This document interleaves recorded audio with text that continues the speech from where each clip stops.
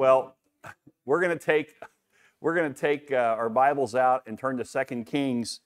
This evening we're in chapter 24. We only have one more chapter to go, and then we'll start a new book.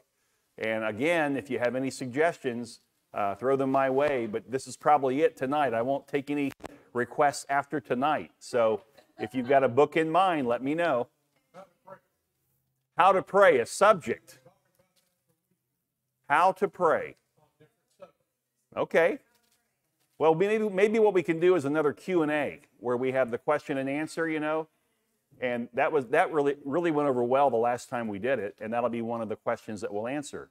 So if you have a question, a biblical question, why don't you write that down about any subject, doesn't matter, and then I'll take those with me tonight. Maybe we come back in 2 weeks after we finish Kings, and we do a Q&A night, and then we can go into a book. But also, think about a book of the Bible that you'd like us to study, okay? Well, let's get started with prayer, and then we'll launch from there. We want to welcome our live stream audience that's watching with us this evening. And this has been a wonderful study, but we are coming to the end of it. So let's seek the Lord and ask Him to show us what we need to learn tonight from His Word. Father, tonight we are opening our hearts and minds to the Word of God. We know that the Word is active and alive. We know that it's able to cut through the bone, the marrow, down into the deepest parts of our heart. And I pray, Lord, that tonight the Word would do its work and that we would be the better for it. And we thank you for your love. We thank you for your goodness. We thank you that you're always working in us and you desire to work through us for the sake of others. So, Lord, may we study tonight not just for personal nourishment, but may we study that we might be faithful disciples of Jesus. In Jesus' name we pray. Amen. Amen. Verse 1 in chapter 24, in his days, Nebuchadnezzar, king of Babylon, came up, and Jehoiakim became his servant for 3 years. So, just to back up and say that Jehoiakim had become the king of Judah, and now Nebuchadnezzar is coming up against Judah or Jerusalem. And it's always interesting, and I've shared this before, but maybe for those who are newer to know this in the Scripture, whenever you in the Old Testament hear them say, or even in the New Testament, he went up to Jerusalem. He went up to Jerusalem. Jerusalem is on a mount. It's on a little hill. So even though, listen, you might be coming from the north down to the south to go to Jerusalem. We would say you're going down or you're going south, but it doesn't matter because Jerusalem is a higher elevation. So you're going up to Jerusalem no matter which direction you're coming from. So that's something just maybe to know. And Nebuchadnezzar is the king of Babylon, the empire of Babylon. He was concerned with Judah because of its strategic position in relationship to two of Babylon's enemies. One would be Assyria, the other would be Egypt. And Jerusalem is positioned in a location that would give Nebuchadnezzar a great deal of strength and a supply chain for his fight against both the Assyrians and especially against the Egyptians. The backstory of this first verse, is that Nebuchadnezzar came against Jerusalem because Pharaoh, the Pharaoh of Egypt. Pharaoh is not a name. Pharaoh is a title. So whenever you see Pharaoh, there were many pharaohs. So you almost have to have a name to go with it to know which one you're talking about. But the Pharaoh of Egypt at that time invaded Babylon. And so in response, this young prince, Nebuchadnezzar, defeated the Egyptians at Carchemish. You want to write it down? Charchemish. Carchemish. And then he pursued their fleeing army all the way down to the Sinai Peninsula. And along the way, or maybe on the way back, after chasing them down and subduing them, he stopped at Jerusalem and subdued Jerusalem. And that made Jerusalem a vassal to the Babylonian Empire, a vassal to the king of the Babylonian Empire. This happened in 605 BC. And it was the first but not the last encounter that Jerusalem would have with Babylon. This was not when the majority of the people were hauled off into captivity from Jerusalem, but it is the first of 3 different times that Babylon came up against Jerusalem. This time they did subdue. They actually made the king of Jerusalem, Jehoiakim, a vassal, and he was giving money to Babylon. Now this specific attack is documented. It's interesting. It's documented in the Babylonian Chronicles, and that is a collection of tablets discovered as early as like 1887, and it's held in the British Museum. Inside those tablets, Nebuchadnezzar in 605 BC, he comes to Judah, and it documents how he finally really overtook Jerusalem. So we have the Bible that tells us that story, but we also have the Babylonians that are pagan. They affirm what the Bible says. That's kind of cool, because a lot of times the scientists today don't want you to think that there's authority in the Word of God. So they discount what the Bible says. And over and over and over again, archaeology has proved the Bible. Science is always playing catch up to the truth of God's Word, always. Okay, and so this is one of those cases. This campaign of Nebuchadnezzar was interrupted suddenly when he heard of his father's death. And so what he did was he had to go back to Babylon. And that would have been a 500-mile journey. He made it in 2 weeks, the Chronicle says. 2 weeks. Now, 2 weeks to go 500 miles that's like breakneck speed for that day, okay? For us, 500 miles, 2 weeks, we can go 500 miles in a day. We'll get there tonight. That's not the case back then. And so he made the trek back, and there he was able to become the king because of the passing of his father.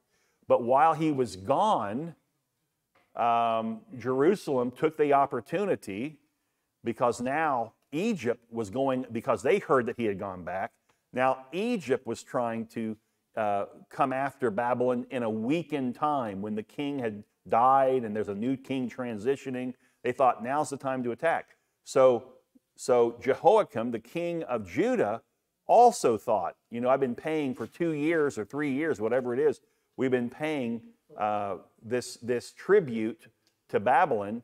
That's going to stop. We're not going to pay it anymore. Now, I'm kind of getting ahead of myself because I'm talking about a different time when Babylon came back down to Jerusalem. But we'll keep moving here just for the sake of time. And the last part of verse 1, it says, then he, that would be Jehoiakim, turned and rebelled against Nebuchadnezzar. So I wasn't that far ahead of us. And this rebellion by Jehoiakim took place when Nebuchadnezzar had returned to Babylon to assume the throne after his father's death. Verse 2, and the Lord sent against him bands of the Chaldeans and bands of the Syrians and bands of the Moabites and bands of the Ammonites, and sent them against Judah to destroy it, according to the word of the Lord that he spoke by his servants the prophets. Now, the key for us tonight to understand, God is the one who is sending in the enemy from different directions and different tribes against his people. Judah is the land of the Israelites, God's chosen, holy, and dearly loved people. Why would God do that? Why would he bring down the enemy against his own people? Because he made covenant through Abraham that if they would be faithful to God, he would protect, he would provide for them, he would bless them. But if they're not faithful to Moses, if they don't keep my law, if they don't follow after me, then I will not protect them. And they will become, they'll become the animals that are eaten by the strong. And that's what he's doing here. He's bringing judgment against Judah for all of the sins that they had left God, they rebelled against God, They took on the gods of other nations. They were worshiping false idols, and God's had enough. And listen, by the way, don't think that God in the Old Testament isn't a loving, merciful, gracious God. He gave them over 80 years of prophecy by prophets foretelling, if you don't turn from your wicked ways back to God, then this is what will happen. Told them, you're going to be hauled off into captivity. And the people didn't change. So here's what we know about God. While God is trying to show grace and mercy and love to them and patience, but God also has foreknowledge, meaning He knows if the people will ever repent from their sins. And He knew they would not. And so with God, being God, having foreknowledge, He said, I'm going to go ahead and bring my judgment against them. My wrath has been stored up, and I'm going to release it on Judah. And of course, we know what happened. They were hauled off into captivity for 70 years. Okay? This is the beginning of that. This is the beginning of that captivity. So, verse 3, surely this came upon Judah at the command of the Lord to remove them out of His sight for the sins of Manasseh, according to all that he had done. Manasseh was a wicked king. He did repent at the end of his life, but it was too late. God had already said, I'm going to bring judgment against Israel. God keeps His promises. There were times where there were kings like we studied last week or the week before of Josiah, where everything he did was to bring reform and bring people back to God. And God blessed him for it. But God still was going to bring judgment. You can't talk God out of being pure and holy and just. See, in this world, the highest court in our land is the what? The Supreme Court, SCOTUS. So here's the deal. SCOTUS meets, and these are, get this, imperfect people. Not a single Supreme Court justice is righteous all the time. Yeah. Isn't that amazing? They're not. And so that's the highest court of our land. They're not absolutely righteous. So God stands alone in His righteousness and in His judgments. And that's why it says the judge of the universe must do right. Why? Because if He didn't do what is right, then He'd be a liar. He would not be God. God cannot lie. He says, I'm not a man that I should lie. So when He says, look, here's the deal. If you keep this, then I'll do this. If you don't do this, then this is what I'll do. He means it. Israel, now He showed patience. He gave them time, even after they had rebelled against Him. He gave them time to come back to Him. He used the prophets to go to them and tell them, turn while there's still time. They wouldn't. And God knew they wouldn't. So finally He brings judgment. So I've spent time here, but I just want you to, there's something to learn about the character of God in this. Don't ever try to, in your mind, when it says in the Old Testament that God told, told the people, go and wipe them off the face of the earth. Even the animals of that tribe, even the children. And we listen to that and we go, no way. No righteous God would ever do that. Okay? And can you tell the future? Do you know what's going to happen in 5 years, in 50 years, in 500 years? God knows, the Scripture says, God knows the end from the beginning. From the very beginning, He already knows the end. Meaning, get this, think about this for a second. This will blow your mind, okay? I've said it before. Some of you maybe didn't hear it, so let me say it again. As Adam and Eve were sinning in the Garden of Eden, God also at the same time saw His Son obedient and faithful to come as the incarnated Christ and die on the cross for Adam and Eve and our sins. Is that not cool? That God was already looking ahead. At the same time, God sees the church being raptured up He sees the end. He sees the judgment day. He sees the book of life, or the book being opened. And there, those who would die and go to hell and being sent to hell, and those who are righteous going to heaven. He sees all of it. He knows from the beginning whether you will be saved or not. In fact, I was taught when I was raised in the particular church, a holiness movement kind of a church, that when you get saved, your name is written in the book of life. That's not true. That is not what the Bible teaches. In Ephesians 1, from the foundation of the world, God knew you and called you.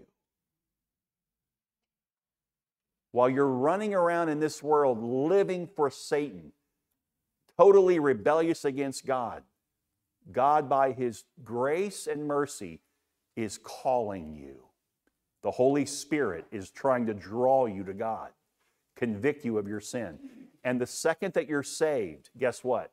If you'd said, man, God, I can't believe, can you believe that this guy of all people got saved? God's like, look in the book that I had from the very beginning. His name's there. His name's already there. Now that gives you a picture of the greatness of our God, the power of our God, the splendor, the majesty, the supremacy, the superiority, the sovereignty of our God. What a great God that you and I serve. Amen? Wow. So, He's going to bring judgment because of the wickedness of Manasseh and those kings like Manasseh who turned from Him and brought false idol worship into Judah, into Jerusalem. You would think that He's going to honor the fact that these are His people, but God is just. And even though He loves the Israelites, He's going to be just. He's going to do what's right. And they deserve punishment. They deserve His judgment. They earned it because they didn't follow Him, even though He gave them fair warning. So, God's will concerning Judah was spoken by the prophets to bring Judah into judgment. And the best thing for Judah to do was to submit to God. They did not. So that's why they are experiencing God's judgment by these other nations coming in. By the way, those nations that He mentions here in the text that came in, that God brought in, all of those nations are vassals to Babylon. So God is using the nations that Babylon has conquered, and He's saying, well, I'm going to send those nations in, and that's what they do. Verse 4, and also for the innocent blood that Manasseh had shed, for he filled Jerusalem with innocent blood, and the Lord would not pardon. This tells us that one of the great sins of Manasseh was that he persecuted the godly people in that day. There were people who still were following God, faithful to God, worshiping God at the temple, doing everything they could to honor the Lord, and he put them to death. Manasseh was putting God's people to death. Now this carries over into the New Testament. Manasseh's name is omitted from the royal lineage of Matthew chapter 1. All the kings, their lineage is found in Matthew's genealogy, not Manasseh. His name is not there. Okay? That's very interesting. Now, verse 5, the rest of the deeds of Jehoiakim and all that he did, are they not written in the book of the Chronicles of the kings of Judah? And they are written there. And 2 Chronicles, just write it down if you will. We're not going to turn, but 2 Chronicles 36:6 tells us that Nebuchadnezzar intended to take Jehoiakim to Babylon bound in bronze fetters. Okay? Yet, Jeremiah chapter 22, verse 19. Jeremiah 22:19 tells us that he would be disgracefully buried outside of Jerusalem. So what was it? Did he go to Babylon, as the Chronicles record, or did he stay in Jerusalem? Okay? In verse 36 again, 2 Chronicles, it states that he was bound, that Nebuchadnezzar bound him in fetters to carry him to Babylon. It doesn't say that he went to Babylon. He was bound in fetters to be taken to Babylon. Okay? He may have been released after promising subjection to King Nebuchadnezzar. But his burial outside the city of Jerusalem reveals that he was buried unceremoniously. To be buried outside the city is like that's the burial they give an animal. One of the commentaries actually said he was buried like an ass. That's the burial he got. The same burial as a donkey because of his unfaithfulness to God. Okay? Verse 6, so Jehoiakim slept with his fathers, and Jehoiachin, I'm going to say chin, I don't think it's pronounced chin, but I don't know how to pronounce it. So Jehoiakim slept with his fathers, and Jehoiakim, his son, reigned in his place. Okay? You have we've studied Jehoahaz, Jehoiakim, Jehoiachin. I mean, this is getting real tough here. I'm glad we're almost at the end of the book. I don't think I can handle another Jehoah, whatever what the name is. And verse 7, and the king of Egypt did not come out of his land, for the king of Babylon had taken all that belonged to the king of Egypt from the brook of Egypt to the river Euphrates. So if you think about the geopolitical struggle going on between Egypt and Babylon, Nebuchadnezzar defeated Egypt. He absolutely has the greatest empire on the earth at that time. They were the dominant power. Verse 8, Jehoiachin was 18 years old when he became king, and he reigned 3 months in Jerusalem. His mother's name was Nehushta, the daughter of Elnathan of Jerusalem. Man, I need to take a drink after that.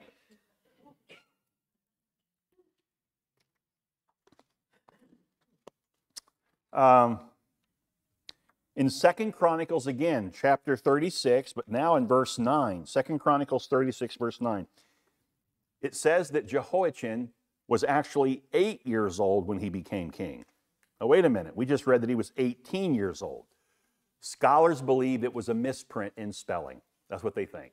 Because they're using words that are written in different languages and they're translating. And they think it was a mistake, that it was supposed to be 8, but they said 18. Okay? Now, verse 10, at that time the servants of Nebuchadnezzar, king of Babylon, came up to Jerusalem, and the city was besieged.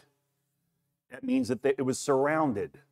No food or drink could go into the city. No one could come out of the city unless you wanted to be handed over to the Babylonians. And Nebuchadnezzar, king of Babylon, came to the city while his servants were besieging it. And Jehoiachin, the king of Judah, gave himself up to the king of Babylon, himself and his mother and his servants and his officials and his palace officials. The king of Babylon took him prisoner in the 8th year of his reign. So he would be 16 years old when he was hauled away, okay, as the king.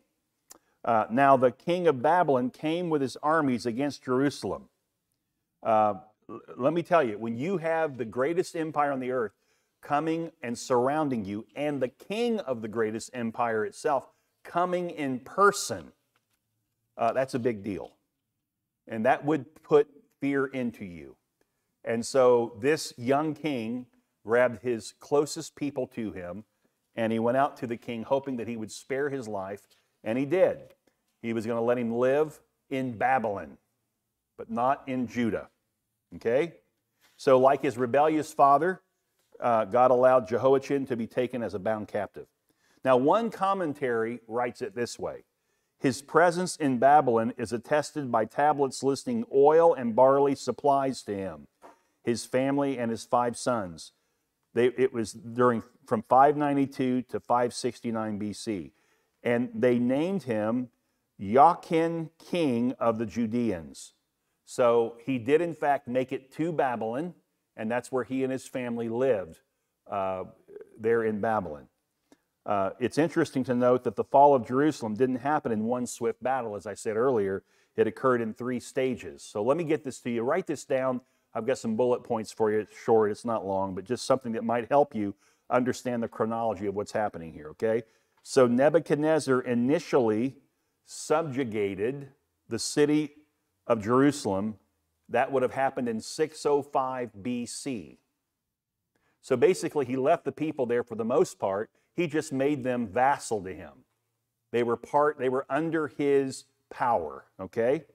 Under his sovereignty. Isn't that sad? The people of God who have the one true sovereign God over them, they gave that up to be sovereign, to be under the sovereign care of a earthly pagan king, Nebuchadnezzar. Crazy. Okay, next, the destruction from Nebuchadnezzar's marauding bands followed from 601 to 598 BC. So they kept raiding Jerusalem, raiding Judea, the surrounding villages, from 601 to 598 BC.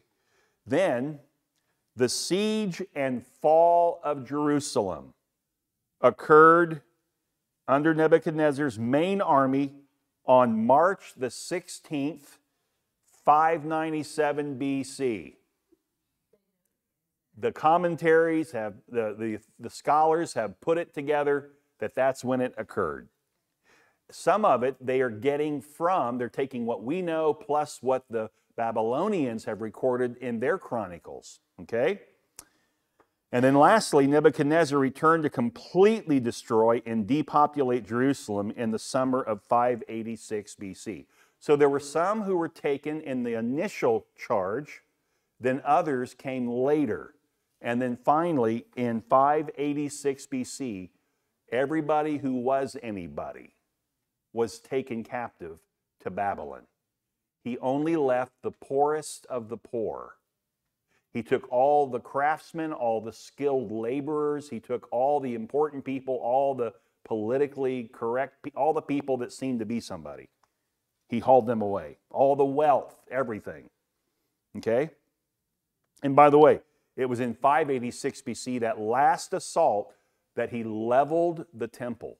Literally leveled it. You say, how? Because the temple was built with sand, with limestone. These huge blocks standing that high, blocks of limestone. And they were cut out of the quarries below the temple, below there, close by the Temple Mount, and hauled up and put in place, and they fit perfectly. And then around the top of the temple, they had gold, because the temple was to symbolize, especially inside the temple, and especially in the Holy of Holies, but it symbolized heaven. So you have gold around the outside of the temple. They said the temple, and you say, how did they do it? How did they completely, level limestone like that? Here's what they did. They came in and they built great fires all the way around the temple. Great fire. And the heat from the fire busted up the rock. And they said when you came in afterwards, you actually saw all the sandstone that was close to dust, small pieces of it, and in the midst of it, gold, melted gold. So literally, they took the temple down to nothing. Now, who really did that? God. God said, you will not mock me. And that's what they were doing. And so God leveled the temple that he gave all of the specific, everything about that temple that was built by God. He's the one that told them how to design it, what gold goes here and there, and what to put in this spot and that spot, every piece of furniture, every utensil. He even laid out the Levites by tribes. The Kohathites were to be the ones, the family of Kohathites or the tribe of Kohathite. They were the ones who would pack up the Ark of the Covenant when they would move it in the Old Testament, when they had a tabernacle. Everybody had a place. Everybody had a part that was a part of the Levitical tribe. Everything was given by God, and God leveled all of it. And he had those priests that had become evil, He had them hauled off into captivity. He had their names changed. The people that went into Babylonian captivity were not allowed to keep their names. Mothers and fathers were separated. Children were separated. Can you imagine going to Babylon and finding out that your child is in some faraway land? Because, see, they're the greatest empire. They have vassals all over. They have whole nations that are now in subject to them. And they'll send one member of the family to this nation and another to that nation that don't even speak the same language, and they're given new names. Those kids were raised not knowing the Lord. Their parents did not know the Lord because when they were living in Judah, they were not faithful to God. And now these kids will never know. And they don't even know their Jewish name. And when they returned 70 years later to Jerusalem, they had no records left. So unless your family told you what tribe you were from, you didn't know. Most of them knew simply by what was passed down. But here's the problem. They couldn't prove it. No records. Everything they had was stripped of them. All the records kept in the city were gone. You are literally starting completely over. And all of this is God's doing because of their unfaithfulness. If there's any message coming out of the Kings, both 1st and 2nd Kings, it's that when a nation drifts from God, like Israel drifts, and they don't return to the Lord, God brings judgment. And it is harsh. It's hard. And looking forward now, from our time looking forward, the final judgment when Jesus returns is going to be even harsher. Jesus is not going to come back as this kind, gentle, humble servant walking around, loving everybody, and just forgiving sinners. That's not what the Bible says. It says when He returns, He will come with eyes like fire, a voice like a rushing water. His hair is white like wool, and He's riding on a white steed. And as He comes back, there's a double-edged sword coming out of His mouth. And He's coming to do battle against any and every army on the earth that has lifted up its name against the one true living God. And He will defeat them. And the Bible says that the battle in Armageddon will be so great that the blood will be up to the bridle of the horse. Blood. Jesus is not returning to offer forgiveness. He's already done that. And we're still in that day of great grace and mercy. God is giving us the opportunity right now to turn back to Him. He's going to do it at the end. Before Jesus returns, there's going to be the 21 judgments that God brings.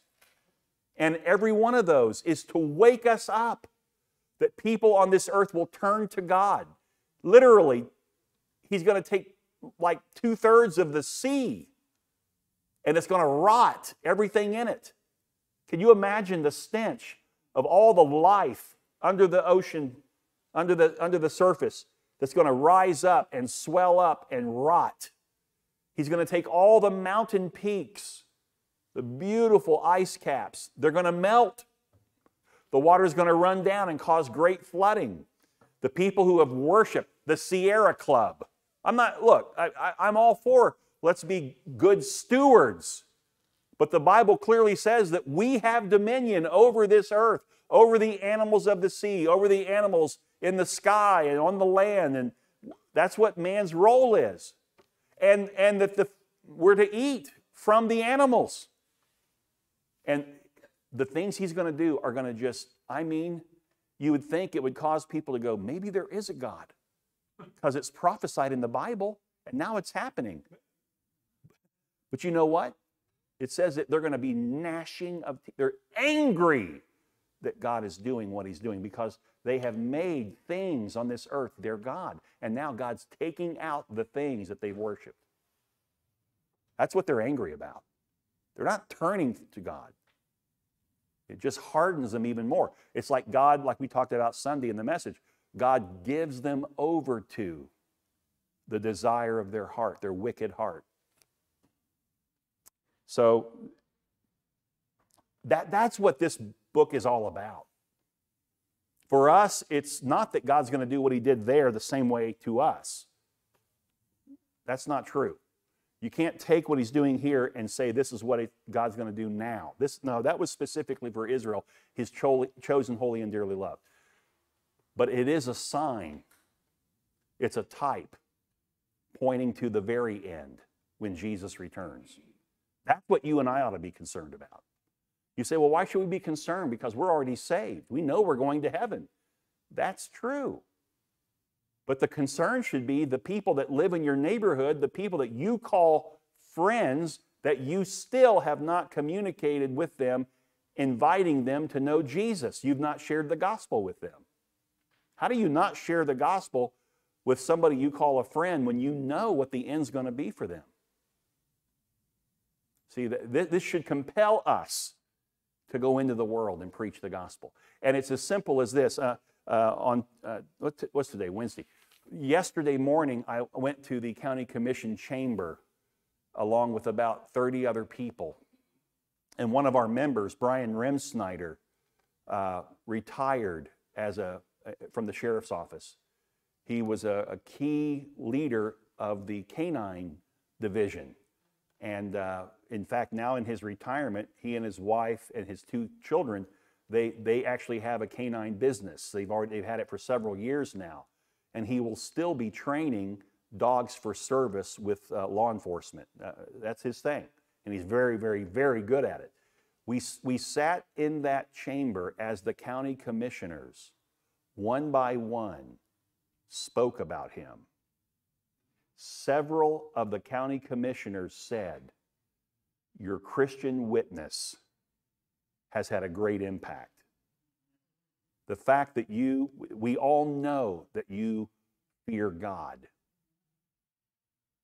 And I said to Brian afterwards, he was making the comment that he knows of a couple people who, through the years of serving, that they came to the Lord, I said, Brian, let me tell you something, buddy. Based on the parable of the sower, Jesus said, throw the seed. And he said, throw it everywhere. Throw it on the hard places, the rocky areas, the weeds, and then throw it on the fertile soil. But don't throw it on the fertile soil alone. Throw it everywhere. God will take over from there. And God will bring people to Christ because you were willing to throw seed 25 years ago. And God's going to bless that seed. And that's the truth. We're going to recognize Brian Sunday at church for his years of service. His wife, Kathleen, she served 40 years, 65 years providing service and protection to our community. And both of them are absolutely strong in the Lord. They live, they talk, and they walk the talk. That's who they are. And that's what every Christian ought to be in this day that we live in. Because you just don't know that some of the people that are rejecting you or laughing at you and mocking you, hey, some of them, their name's written in the book of life. They just haven't turned yet. But God knows they will turn. So you got to be faithful to do your part, because that's part of how they come to turn. Amen? We cannot be angry and mad and hate people on this earth. You can't do it, because if you do, you won't share Christ with them. You won't love them enough to share Christ. We need to repent of that. We need to share it with everybody. Amen? Well, that's what the prophets did for Israel. They kept sharing the truth, and they got laughed at, ridiculed, mocked, thrown in prison just because they said what the king didn't want to hear. Well, that's us today. Be willing to go the extra distance for God. Take whatever comes. That's God's work. When it says, and cut in pieces all the vessels of gold in the temple of the Lord, which Solomon, king of Israel, had made, as the Lord had foretold, this gives us insight to what happened to the furniture in the temple, the precious things that were still found in Solomon's temple. And so this was a major destruction. Verse 14, this would be Nebuchadnezzar. He carried away all Jerusalem and all the officials and all the mighty men of valor, 10,000 captives, and all the craftsmen and the smiths. None remained except the poorest people of the land. And he carried away Jehoiachin to Babylon, the king's mother, the king's wives, his officials, and the chief men of the land he took into captivity from Jerusalem to Babylon.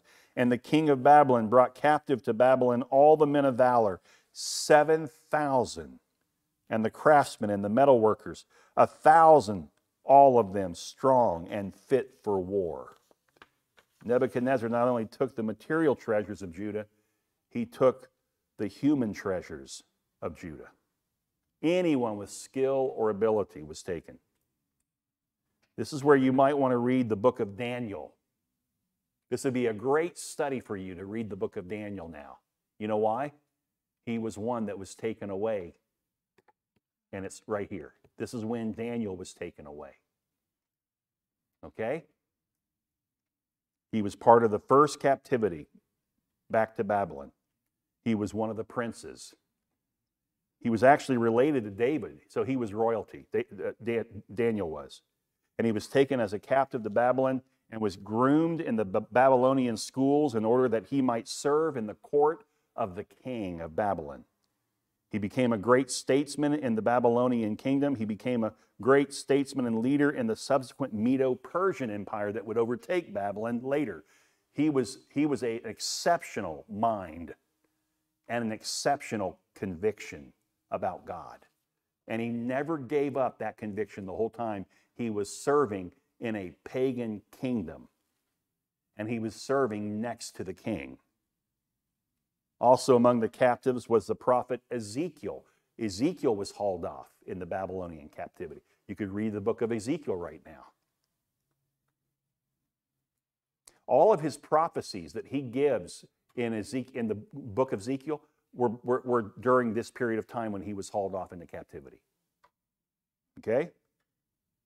Verse 17, and the king of Babylon made Mattaniah, Jehoiachin's uncle, king in his place, and changed his name to Zedekiah. See, all the names had to be changed. The name Zedekiah means the Lord is righteous. The righteous judgment of God would soon be seen against Judah. It was being carried out. God was being righteous in bringing judgment. And since Nebuchadnezzar had completely humbled Judah, he put a king on the throne who he thought would be submissive to Babylon. He chose the uncle of Jehoiachin. Now, Zedekiah inherited what was left of Judah. So what was he inherit? What did he inherit? Nothing.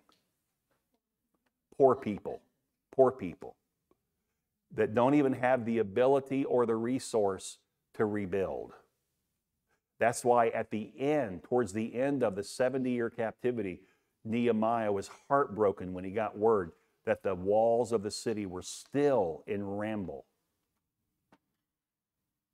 So even though he's the king, there's nothing to be a king over. Nothing's left. Verse 18, Zedekiah was 21 years old when he became king, and he reigned 11 years in Jerusalem. His mother's name was Hamutal, the daughter of Jeremiah of Libnah. And he did what was evil in the sight of the Lord according to all that Jehoiakim had done. So he's just like his daddy. In 2 Chronicles 36, verse 11 through 20, it tells us more of the evil of Zedekiah, specifically that he did not listen to Jeremiah or other messengers of God. So what did Zedekiah do when Jeremiah came and told him, you need to repent, the people need to repent, the ones that are left? What did he do? He had him thrown in prison. That's what he did. This guy's evil, man. For because of the anger of the Lord, it came to the point in Jerusalem and Judah that He cast them out from his presence. So God's long-suffering, his patience has worn out. He's had enough. And now he conquers Judah. And Zedekiah rebelled against the king of Babylon. In Jeremiah 32, verses 1 through 5, it tells us that Jeremiah clearly told Zedekiah that he would not succeed in his rebellion against Babylon.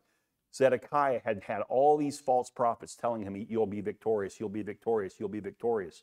So when Jeremiah gave him a negative word and said, God said, you're not going to be victorious, that's when he has him thrown in prison. I don't want to hear a negative word. That would be a bad way to live your life. That when God speaks, you go the other way. Or when you have friends that are Christian and they lovingly are trying to open your eyes to the truth and you say, you're not my friend, get out of here, I want no part of it. That's, honestly, that's what we see happening today in this culture. If you don't agree with the sexual sin that people are committing, that they're trying with all their might to make normative for our society, if you say, no, I'm sorry, I love you, but I'm telling you, that's evil. And God's against it. Well, now you are their enemy. They don't want anything to do with you. For not all, but many, you're their enemy. They want nothing to do with you. So you're literally turning against God, because all we are, we're just salt and light for God, right? We're his representatives. They're really rejecting him.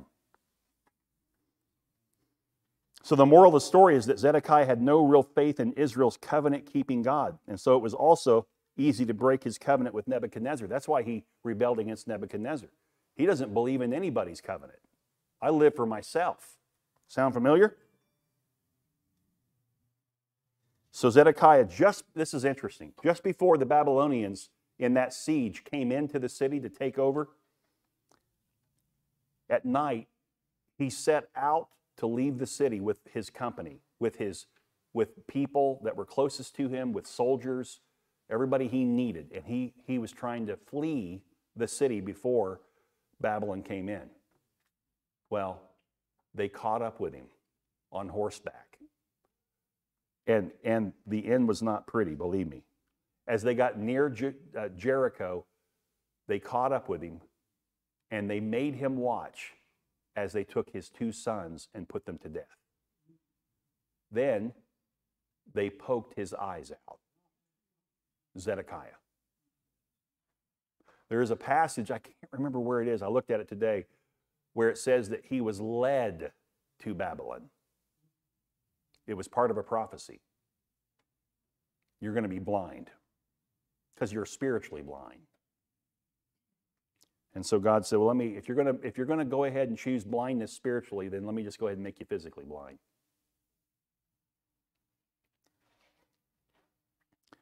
So they left only the very poorest people in the land to keep the vineyards and so forth. Because, see, this is still under the umbrella of Babylon, so there were some resources that Babylon could benefit from. So they left just the poorest to work the fields to get the harvest and have it sent to Babylon. That's your whole purpose for existence, because your king and your people have completely resisted God.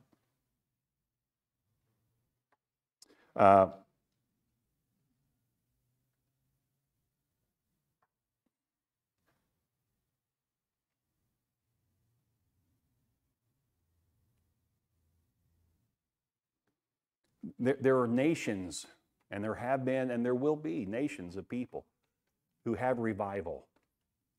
And it seems like the whole nation's turning. But really, God's after the heart. He's after the individuals. In our nation, his number one goal is not to save the nation from communism, save the nation from socialism, save the nation from liberal thinkers, from worldly philosophies. God's number one goal is to save sinners. Everybody from the President of the United States down to the newest person who just came into our country as an immigrant. God's desire is to save them. And you and I are the salt and light to get it done, to share the gospel so that the Holy Spirit can take over from there. And you know, if I had said that our president has a reprobate mind, everybody in the room would have thought, amen to that. But if I say, but God's desire is to see President Biden fall and repent and come to God and know him and be saved, I wonder how many of us would be excited about that. Because hatred fills our hearts and it keeps us from the will and the work of God. People that see it differently, people that see it in an ungodly way, a wicked way, a perverse way. We don't have to follow a president. When I say a president, I'm not speaking of Biden right now. It doesn't matter who the presidents are from the past or the future. If a president tells you you have to do something that goes against the will of God, the law of God, don't do it. But still pray that they'll be saved. You say, how am I going to do that? If they know that I'm not going to do it, they're going to cut my head off, or they're going to throw me in prison, or they're going to still pray that they'll be saved. That's the Christian calling. It doesn't really fit the picture we have in our mind, does it? But that's what it is. You're here for one reason, to reach the lost no matter what the cost. Share the love of God, share the grace of God, share the mercy of God, share all of that, but also share sin. It's a sin. Call out evil. Don't go soft on sin. Lovingly tell people when they're in sin. Use the Bible. This is alive and it's active, meaning after you share it, this still works in that person by the Holy Spirit. So just be faithful to share it. Some people you'll win. You'll win to the Lord. The Lord will snatch them out of the flames, so to speak. You'll be part of that. Others will go right on to hell. And they'll laugh at you the whole way until they realize, oh my goodness, why did I not listen? And by the way, they will have that conscious awareness after they die. I can promise you that because the Bible says it. Jesus told the story, not a parable, of the rich man and Lazarus. And when that rich man died, he was wicked. And he was on one side, and Lazarus died, the poor man who ate the scraps, the bones, with the dogs under the rich man's table. And he ends up with Abraham, with God's people. And there's a chasm that separates the wicked from the righteous. And the wicked are in a place of torment. And Lazarus actually says, please, or the rich man, please send him back to warn my brothers of this. Well, the first thing he said was, can he please just take one drop of water and put it on my tongue? That's how much of a torment it's going to be for the lost who die unrepentant. And then he said, Abraham said, he can't come to you, you can't come to him. He's not going to be able to help you. What you're getting right now is what you deserve. And he says, well then, can he please go back? I have 5 brothers that are still alive. And you send him back to warn my brothers. And what did Abraham say? If they wouldn't listen to the prophets, they won't listen to him. People in hell, people who are going to die and they will always regret that they didn't listen to what you said to them. The biggest mockers will now be the greatest evangelist in hell. Please send somebody to warn my friends, my family, of the torment of this place. They're very consciously aware of their loved ones that are still living. I'm just trying to draw a picture for you to see the importance of being faithful to share the gospel. I hope you get that tonight. That's really what this is about. Well, we come to the close. And next week, this really gets interesting because we're going to see some things play out, some things I've even mentioned tonight, but we're going to see them in vivid detail as we close out 2 Kings. So I hope you come back next week. And then the following week, let's have a Q&A. If you please would just take a moment and write on a piece of paper a question that you might have, and then just let's leave them on that table right there. Just leave them on the table. and I'll pick them up after everyone's had a chance to write something out. And if you don't want to write anything, that's fine. But if you'd like to, if there's a question that's troubling you about the Bible or about life, what does the Bible have to say about this subject? Please write it down, and we'll try to address it in 2 weeks, okay? All right, well, let's close in prayer. Father, this evening we do give thanks for your word, how the word works even when we're not present. All we need to be faithful to do is cast the seed, broadcast the seed, the word of God, and you take it from there. I pray that, Lord, tonight each of us would be bolstered in our faith to be faithful witnesses of you. Thank you for even the model of that in our church with the Remsniders, how they have lived it in the workplace all these years. Even the sheriff of Indian River County said, these people are godly. Their Christian witness is always present. Thank you, Lord, for that. In Jesus' name, amen. God is good. And all the time, amen.